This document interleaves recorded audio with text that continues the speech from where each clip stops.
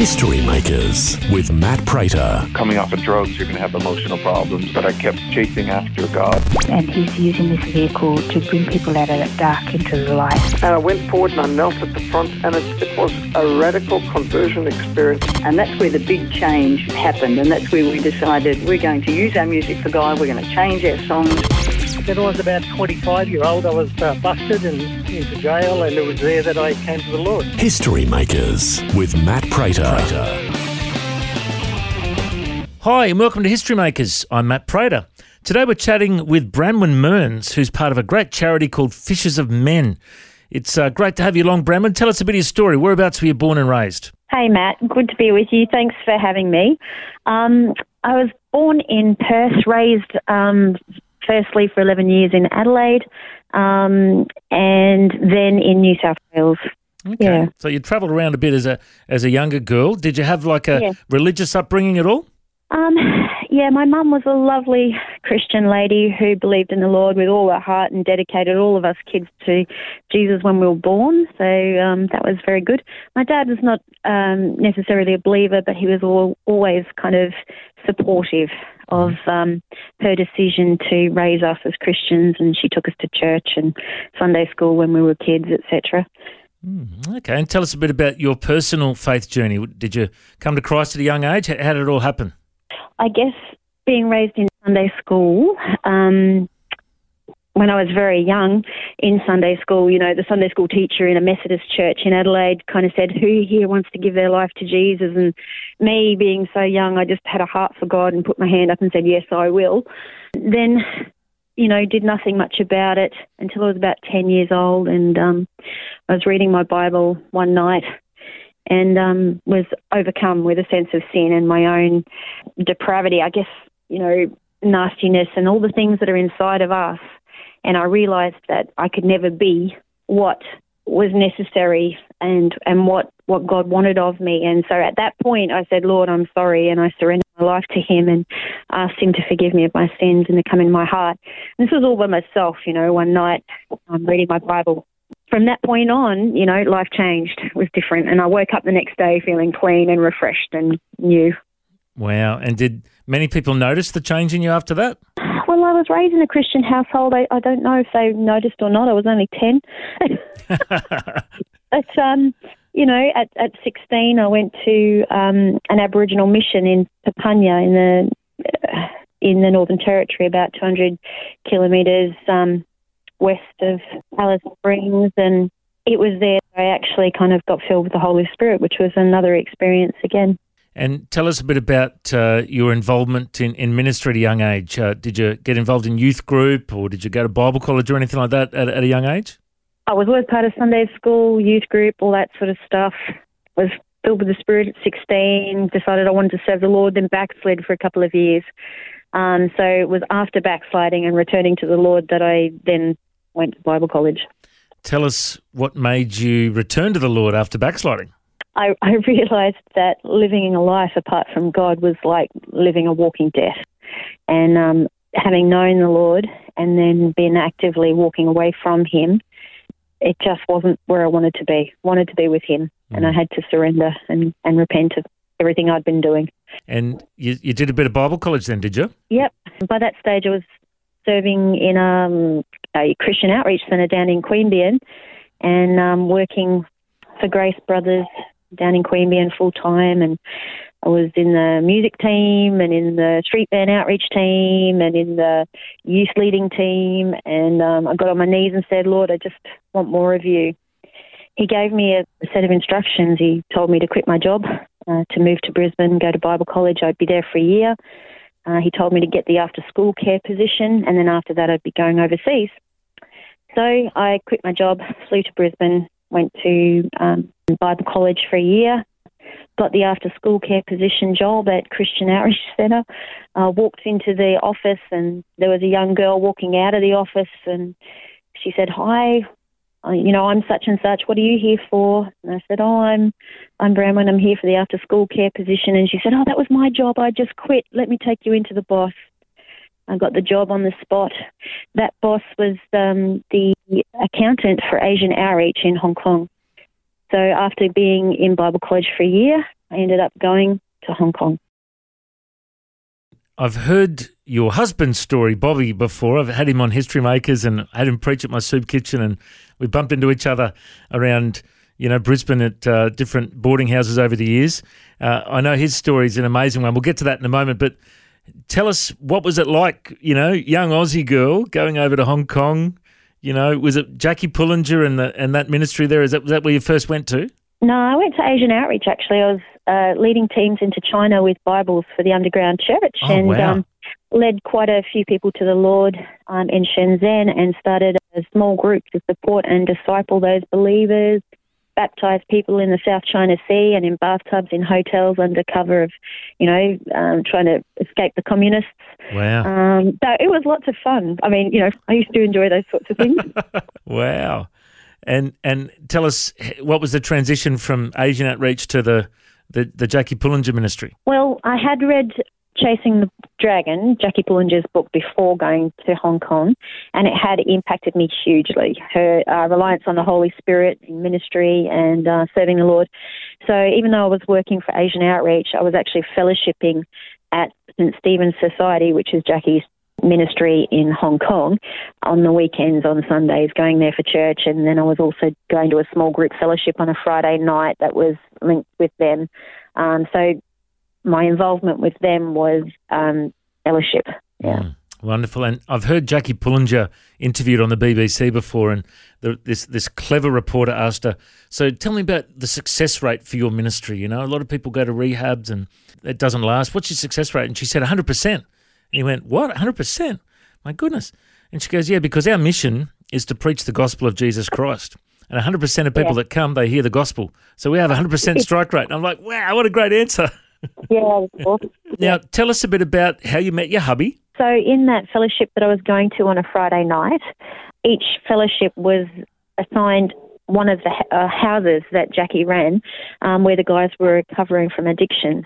And so Bobby was in a house called Dunrose, and he was assigned to our fellowship. So he kind of came in, and it was his way of, mixing with normal people outside of his rehab house. And he came to our fellowship group. Yeah. So that's basically how I met. And the first time we met, he was still very fresh in his recovery. He was still affected by all of the things that are associated with drug use, and it was very obvious. But as time went on, he surrendered his life to the Lord more and more, and God did a work in his life, and that was really good. And one of the stories he shared that really impacted me, and I've shared it a number of times since, he said that when he was detoxing, there was a guy who cared for him, who, showered him, cleaned him up, helped him, when he was going through his detox, who was from like a gang that... A rival triad. Triad. So normally they would have killed each other if they saw each other. But the fact that this guy cared for him and cleaned him up during his detox, he thought, wow, this Jesus stuff must be true, because this guy would never love me without Jesus helping him, Yeah. True. Such a good story. All right, so let's continue your journey. So you met your hubby over there, and after he became a Christian, and how long were you there for before you came back to Australia? About a year and a half, approximately. Yeah. Okay. And what was the call to come back to Australia? My visa expired, and my two-way ticket with Qantas was due, and God said it was time to go back. I came back probably a month or two earlier than what he said, which is not good, but he was still gracious. So I came back because there was a lot going on in Hong Kong where I just needed to come home. And I understand you're based in Port Macquarie for a while. Based in Port Macquarie for a while. Yep. Lovely people down there. Mm-hmm. Yeah. And my good friend Ian Warby tells me that Bobby actually did some training at the local radio station and started to get into radio. Is that right? Yep. I don't think he ever used it, but he did. I have to say at this point, Matt, that Bobby has instructed me that I have to say that somehow that he is incredibly tall, dark and handsome. Well done. You got it out. You got it. He's got a good sense of humour, your man, doesn't he? Yes. And tell us about how Fishers of Men began. So we've been in Brisbane since 1996, the end of 96, beginning of 97. And we came back for me to finish my Bachelor of Ministry at Christian Heritage College, which I did. But during that time, we were working with Christian Outreach Centre at the 139 Club in the Valley, the soup kitchen there on a Sunday, feeding people, giving them teas and coffees. We used to take our guitars and sing worship songs in the mess hall there for all the homeless. And that was lots of fun. Then we started inviting them to church after that, and a couple came, gave their lives to the Lord, and we were committed to discipling them. And so that began the process of reaching out to people in Brisbane way back then. Through Christian Outreach Centre, we sort of started taking heaps of people to church there, getting them saved. But the vision changed at that particular church. We were then invited to another church, the Worship and Ministry Centre at that stage. We were invited to be pastors and had a couple of discipleship houses for the people that were needing recovery from addictions. So what we recognised was that as people were giving their lives to the Lord, that they needed more support. They needed people to come around them in a Christian environment, just like Bobby had when he came off the streets, people to just support him through that process of coming out of addiction and then teaching a new way of living. It's almost like people are in nappies and then they graduate to become toddlers and then they're like kids and then they're teenagers, but it's going through that whole process as a Christian, and it's something that they need. We can't just kind of like reach out to people on the streets, you know, give them the love of Jesus, give them food, lead them to the Lord, and then just say, see you later, I'll see you next week. For us, it was a matter of conscience to actually help them then that next step to get their lives free, and so that they could trust their hearts to Jesus and live for him, not just make a decision, but actually live for him. So we had several houses with the Worship and Ministry Centre, and all this time we were all still affiliated with Jackie, still in communication with Jackie Bullinger in Hong Kong. And we went back to Hong Kong for some training and a bit of a refreshment for 3 months.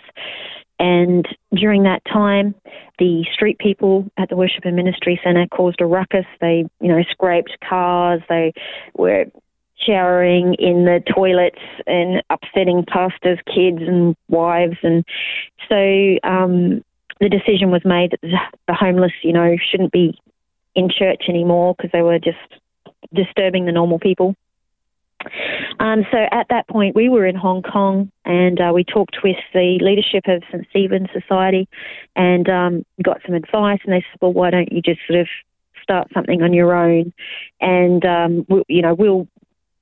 we were linked with them, so they were fully aware of that, and that meant that there was not a particular church that was over us, and anyone who wanted to get involved, any Christian from any church could get involved if they wanted to help people in street ministry. So then when we came back from Hong Kong, started Fishers of Men and resigned from that church. So, yeah. Well, it's an awesome ministry, and, I've been running a soup kitchen and going to boarding houses for many years. And one of the reasons I started doing it is because I saw what you guys were doing, and you inspired me to step out and not just, have my church inside the four walls, but actually get out of the four walls and get on the streets where Jesus would be. And the number of people... Awesome. The number of people that I've spoken to that I've said, oh, do you want to come to church? They go, no, we're going to Fishers of Men. We go with Bobby and Bramwell. Like the number of people that you guys care for in Brisbane is amazing. And, I know a number of people that have also graduated from what you guys do who are now in ministry. So you're leaving a lasting legacy. You're impacting many lives. And if people want to, maybe volunteer or donate or check out your stuff, is there a website they can go to? It needs to be updated, Matt, but it's www.fishersofmen.org.au. Awesome. For sure, and they can always call any of the phone numbers on that website. We're happy for people to get involved and help the poor and the lost. And I just want to really say, thank you and encourage you for all the work you've been doing. I hear all the time that you're doing good things, and I know that you're supporting people in ways that many people don't consider to be necessary. Like I've heard that you're, paying people's rent when they're out of date and there's an extreme circumstance occasionally, or you'll help people with food, and you've got a hands-on team that's doing an awesome job. So, congratulations to you. Well, it's so important to make sure we're actually doing what Jesus told us to do, to go to the last, the least and the lost, and be his hands and feet. And you guys are doing it, and you've inspired us in what we're doing. So good on you, Bramwin, and so good to hear your story. And, you and Bobby are absolute history makers. It's been a pleasure to have you on the show today. Thank you so much for joining us, Bramwin. God bless. Hey, thank you, Matt. Bye. If you'd like to hear this conversation again, listen online anytime at historymakersradio.com. There you'll also find links to all of our social media channels, and you can subscribe to our iTunes podcast. History Makers is a faith-based ministry, and we want to thank everyone for their generous support. If you've got a suggestion of anyone we should interview, send us an email, info@historymakersradio.com. God bless. I'm Matt Prater, and my challenge to you now is to go and make history.